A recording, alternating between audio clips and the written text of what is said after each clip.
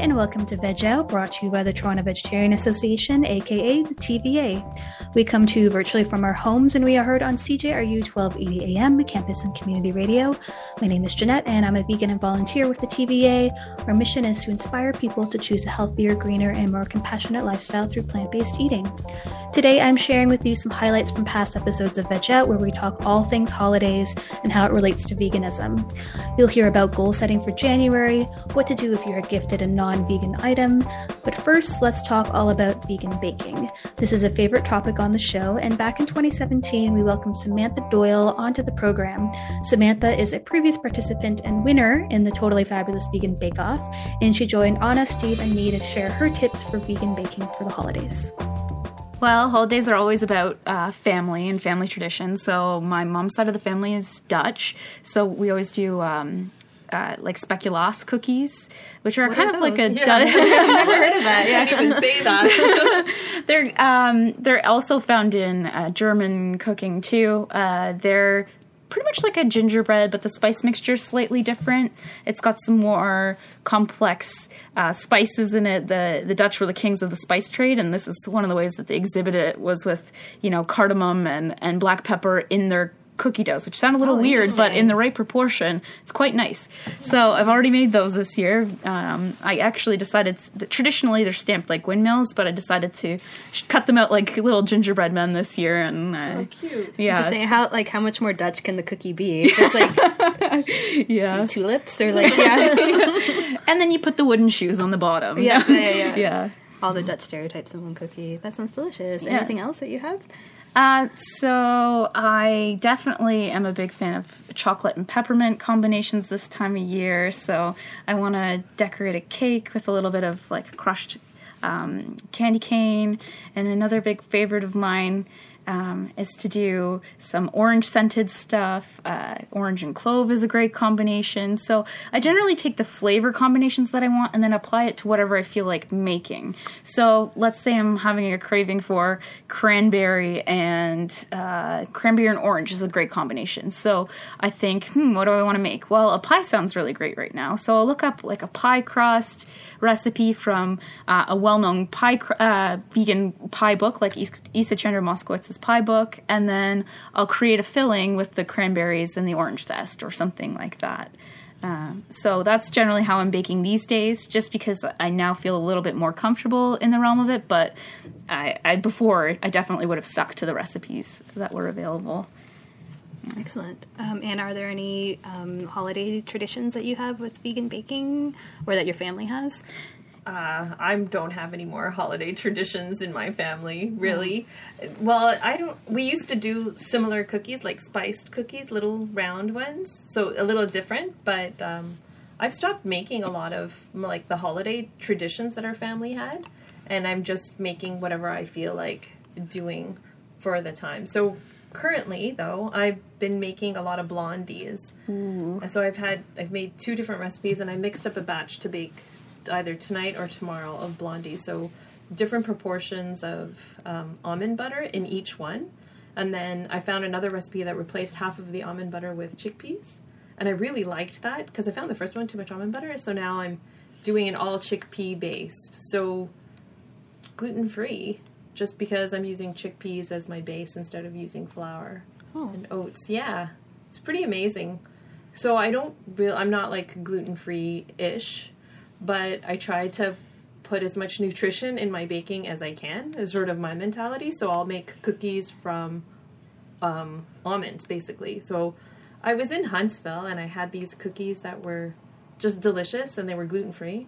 And I was like, I have to I kept like a little piece of the cookie, and this was like back in October.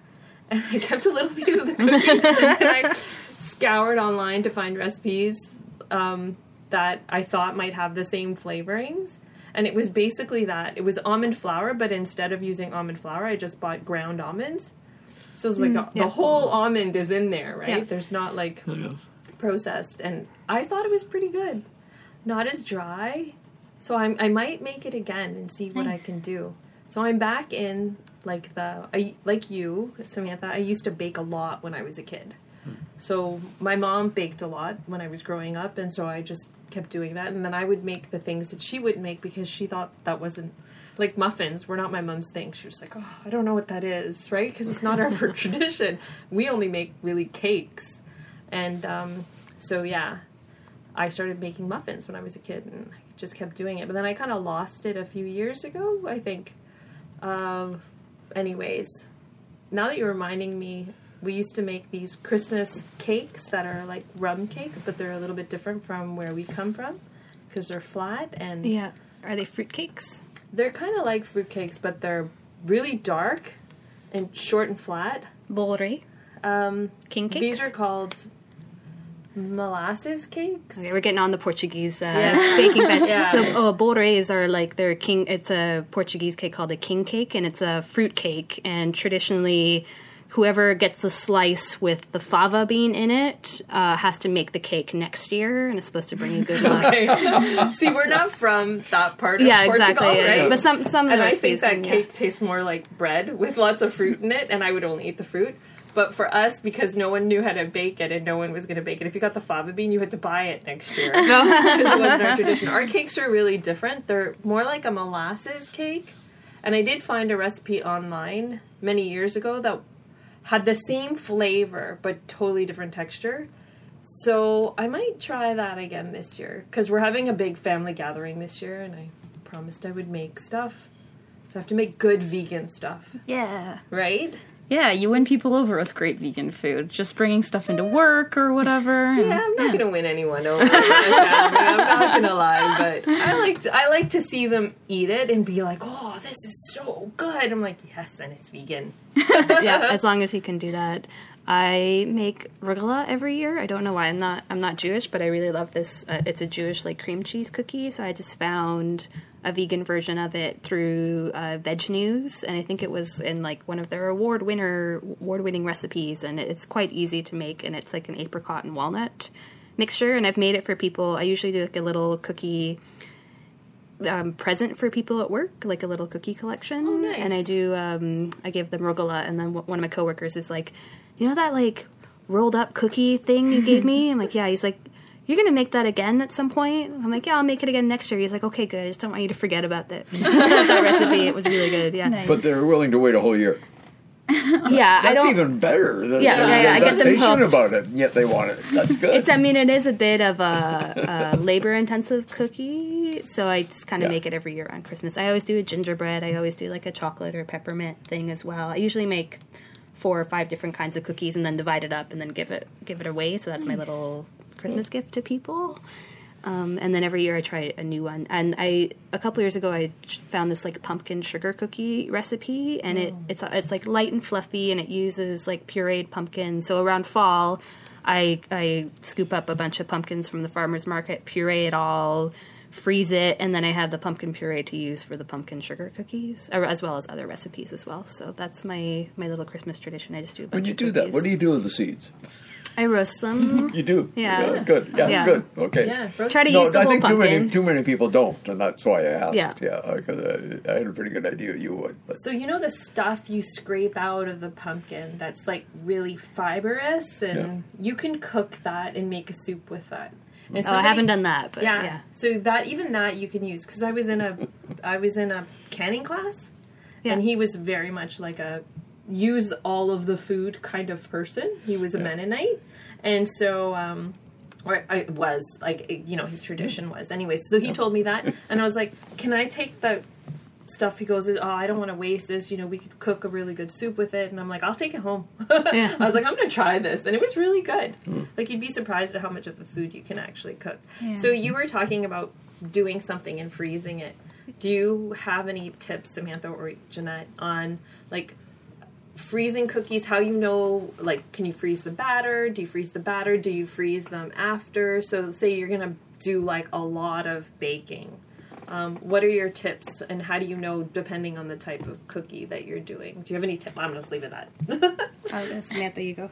Okay, well, there are a specific set of cookies called freezer box cookies where you make the dough and you roll it into a tube and then you let it in cling film or whatever, and then you stick that into the freezer, and when it's frozen solid, then you can slice off slices of it with a sharp knife very carefully, and then just bake it one at a time. So if you're conscious of consuming too many sweets, that's a good way to go. Yeah, a lot of other cookie doughs will do well with freezing while raw, or you can freeze while cooked. I would preferably freeze while raw. As far as cakes go, though, that is definitely something that you'd freeze after it was baked. Yeah. Oh, yeah. You know, I never think of doing that. But my Oh, aunts yeah, used to. you can totally do that. And I totally forgot that. Yeah, That's right. It's like a wedding cake tradition. You're supposed to freeze the top of the wedding cake and eat it on your first year anniversary. Yeah. Yeah. I totally forgot. I would go over to my aunt's house and she'd pull out cake and be like, "Here, take this to your brother. He likes this cake." I'm like, "Where did this cake come from?" Yeah. From 7 months ago. In our freezer. Well, those Portuguese cakes that we make, like they don't have any rum in them, but they keep for years. This is the bready kind of cake, the It's not masa. It's not. This is bready. turning into a Portuguese It's not baking bready. show. Sorry. You come from very different Portuguese traditions, Yes. though. The Yeah, two of we you. One from the Azores and one from Madeira. Yeah, Right? yeah, And, it's very different. yeah, it's not- made and- with and- molasses, so it's a You're- really you're- dark, rich with like all those spices, like allspice, pepper, Yeah. nutmeg. But it's kind of funny because my mom would also freeze. So we made like a sweetbread called masa, and that's something she would freeze, and then you serve it with you toast it, and then you serve it with sweet rice, so rice pudding. Oh, interesting. I've yeah. never had that or seen that before. Yeah. Yeah. So, I mean, it just goes to show that we all kind of grew up in baking families, so Yeah. that we found, like, the vegan ways to, like, I still haven't found, and I know, Anna, you've told me before. Oh yeah, like Portuguese custard. the tarts. custard tarts. A lot of Portuguese talk there. And speaking of custard tarts, now in 2021, we have the Portuguese vegan, aka Connie Oliveira, who we interviewed on this show, and she has a veganized recipe for custard tarts. Next up in our holiday guide, we are looking towards the new year and talking all about goal setting. You'll hear from John, Steve, and me about how to make and keep that vegan resolution for 2022. One of the go-to vegan fitness kind of, I don't know if I necessarily want to use the word guru, but resources out there is the No Meat Athlete website. So, I think for people who might be potentially getting involved into trying to make some New Year's resolutions, trying to take a look at what is suggested from the No Meat Athlete would be a good first step. So, Jeanette, what do they suggest on the No Meat Athlete website in terms of, January 1st hits, and then you're going to go hardcore. You're going to go to the gym for 4 hours every single day, and you're going to lose those 120 pounds in a week and a half. Like those unrealistic goals that no one can ever aspire to. But what do they suggest in terms of realistically being able to obtain?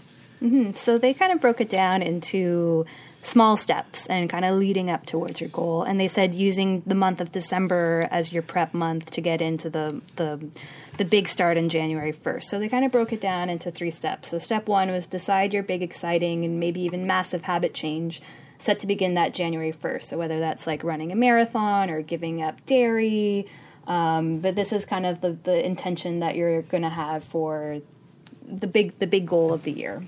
And then step 2 is make the month leading up to that your small steps month. So I know we're already halfway into December, so maybe you can treat, January 15th as day 1 instead of January 1st if you want to make this happen. And we'll also share a link in our show notes over at veg.ca under the podcast heading with this link if you want to look it up. So basically, it's like if you're going to be running a marathon, what are the small steps in December that you can do to lead up to that? So what are some short, distant runs that you can put in? Maybe start planning out like research an app that would help you through your marathon training, or develop a meal plan, or just do some research, figure out all the small steps that you can do in December to prep yourself. So it's almost like you're studying for an exam, I would say, like an exam's coming up on January 1st. And then step 3 is start on December 1st. See what we did there? A mini start date. So basically thinking about it, putting the dates into the calendar, and actually committing yourself to doing small steps leading up to the big things. So that I felt was really reasonable and achievable. So it's not just, and also everyone will be starting that on January 1st. So you want to be the one that gets the head start. I know for myself, I always set yearly goals for my own fitness and training, and I find that it's a way to keep you accountable. So, usually those goals are related to a certain number of kilometers run in a year, and a certain number of yoga classes attended in a year, and a certain number of weight sessions at my gym in a given year. And I find that through writing these goals down and keeping a training log, when you write it down, it holds you accountable. And just knowing where you should be at a certain point in time, right? So with my running goal, my goal is on a yearly basis to run 6,000 kilometers in a year. So if you look at that and break it down weekly, it's far more achievable than just being like, okay, I'm going to go up for this 6,000 kilometer run on, January 25th, because that's just not happening, right? So, again, if you break it down and for many people that would seem fairly extreme. And if you're a fairly serious marathon runner, it's actually, not that out of the realm of the ordinary. If you're trying to do it at a fairly competitive level. So, if you go 6,000 divided by 52, it basically breaks down to about 115 kilometers per week. Well, that's much more doable than when you have this overarching, 4-digit, number sitting in front of you. That would be like, okay, I got to hit this on this given year, right? And those are goals which are achievable, but they're also at the very, very limit of my grasp, meaning that I wouldn't, unless I quit my job, I'm probably not getting up to 7,000 or 8,000 kilometers in a given year. So it's one of those things where it's like I've set very, very, very lofty goals, but ones that require a heck of a lot of attention and a heck of a lot of focus and a heck of a lot of dedication in order to be able to meet. But they are achievable, and I have met those goals all in the past. Which is great, and sometimes I go over them, and sometimes I'm under them. But again, if you don't set those goals, it's really difficult to ensure that you are, doing your best to make sure that you are, trying to reach these things that you're kind of setting at the beginning of the year. Some great advice there that will hopefully help you with your journey, whatever it may be, wherever it may be. Last stop on our holiday clip extravaganza is a show from 2017 where Steve, Lisa, John, and I talk about what to do if you receive a non-vegan gift. So the first thing is our advice corner. Should have some snazzy jingle for that. Yeah, I agree. Yes. You got to work on that. Advice corner. The Veg Corner. So we had an email come in, and this person was wondering how to respond when given gifts over the holidays, or perhaps any time of the year with dairy, eggs, etc., such as chocolates, which is probably the most common one. The issue, of course, is that he thought it's very thoughtful and well-meaning of friends or neighbors to give these items to them, but they don't want to receive them as a vegan. So he says in the past he has just thanked them and donated the item to a food bank, but he is becoming increasingly uncomfortable being dishonest to his friends and would prefer to diplomatically, politely let them know the truth. So my first question is, what do you do in this situation if you've received an item that you are not able to consume because of your veganism? So John, I know you have a good example of this. Yeah, so for me, because of my professional position, I receive lots of gifts around Christmas time from a variety of well-meaning individuals. It usually tends to come in the form of chocolate, which I'm not a big chocolate eater per se.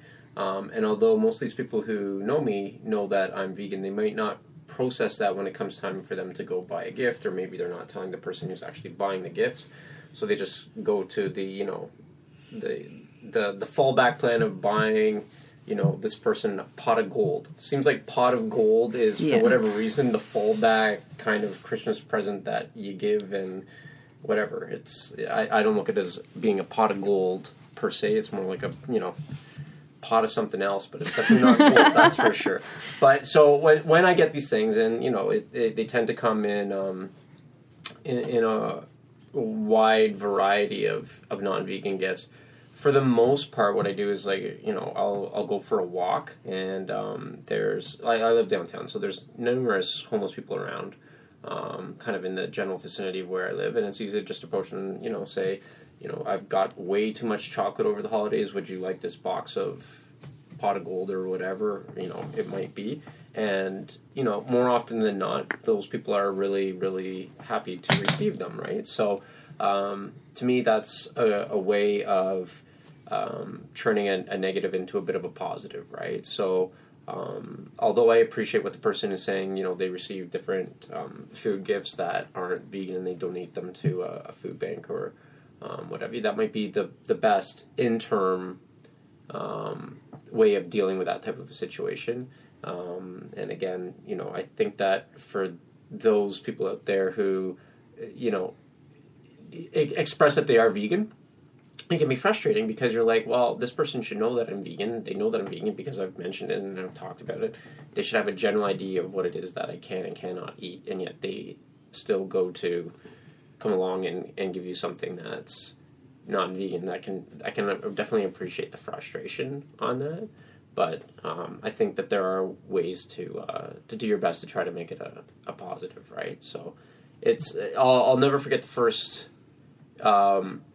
Christmas where I went vegan and my mom understood that I was vegan, and you know, she had made Christmas cookies, and I checked with her to make sure that they were vegan, and she said yes, and I put them in my mouth. I said, wow, this is quite tasty. And I said, what's in it? And she's like naming it off, and she's like, well, there's flour and sugar and, you know, different ingredients. And then she gets down and then she's like, and there's eggs and butter in it. And it's like,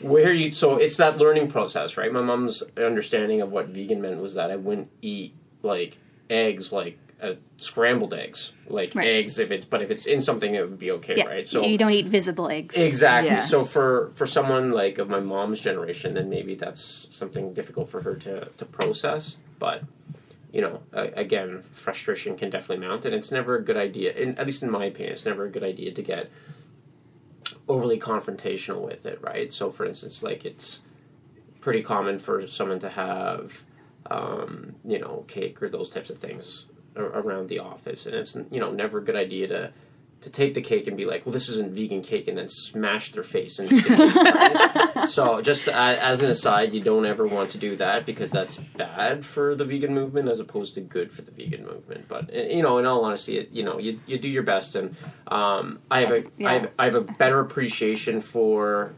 those gifts that are given to me that are explicitly vegan. So I do know that I had a couple of situations this year where I received presents which were dark chocolate, so obviously vegan chocolate. I don't know whether that was just by coincidence or whether the student who was giving it to me had gone out of their way to look into this. I'm thinking it's more the latter than the former, so I was like, okay, the report card marks went up significantly on the basis of the dark chocolate presents, right? So, isn't that not okay? No, I'm just in my opinion, well, you know, I guess it depends. Yeah. This is all off the record, right, guys? Yeah, we're all anonymous here. I also want to know what offices you were working at previous to your teaching job where you smashing cakes. And that might be why I'm not working there anymore, right? If you're going to go with a bang, I Angry guess, John. Right? Yeah. I think that is something important too. Like when you look at it from like a bigger perspective, like if you feel being quote unquote ungrateful, like if you were like, oh, thank you for this gift, but like I don't want it because it has animal products in it, people might read them and like, oh, this person is vegan and they're unthankful, or like that kind of thing. So from like a macro level, you kind of have to think like, okay, like, am I representing veganism well in this situation? Yeah, for sure. And I really like how you kind of turn it into a positive thing. Like, how can I give back with this and turn this, you know, negative sort of situation into a positive. And I think that is a really great way of doing it.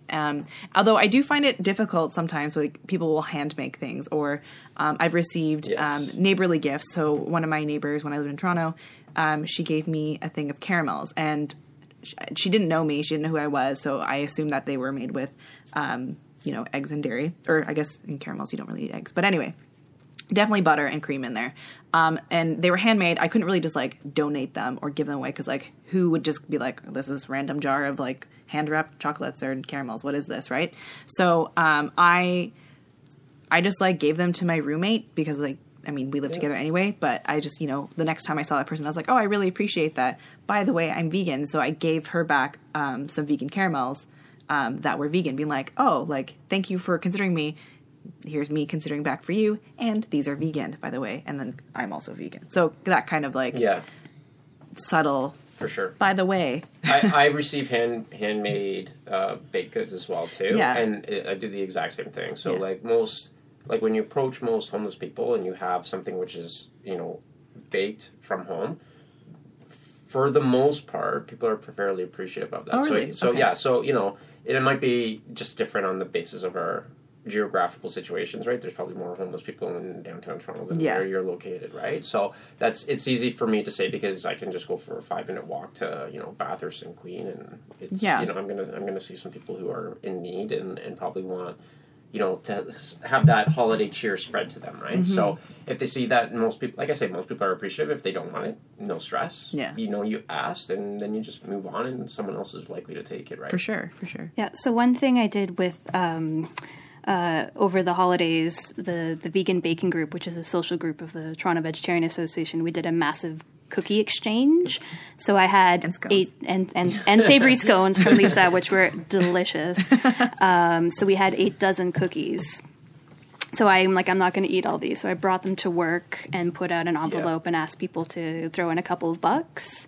And what I did was gave the money to the Daily Bread Food Bank. So something, if we did get handmade baked items, you didn't know what they were from or like what to do with them, you could maybe bring them to an office environment, raise a couple of bucks, and then maybe give that to a vegan charity, either the Toronto Vegetarian Association or Animal Sanctuary, Farm Sanctuary, like something like that. So that's like one strategy if you kind of want to like pay it forward a little bit.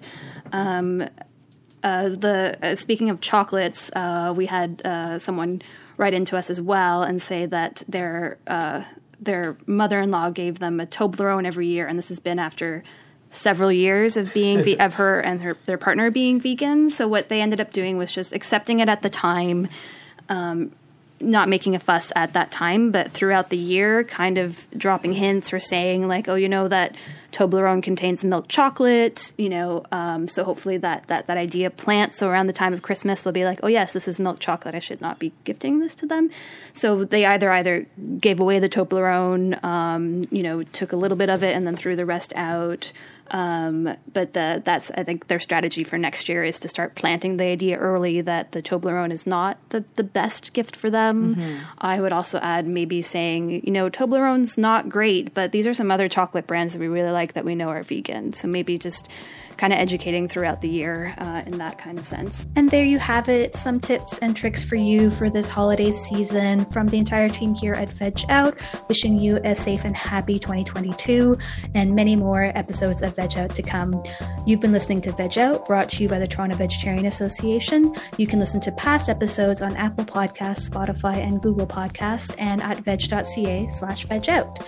Thanks to Matt Judge for our theme song, and until next time, Veg Out.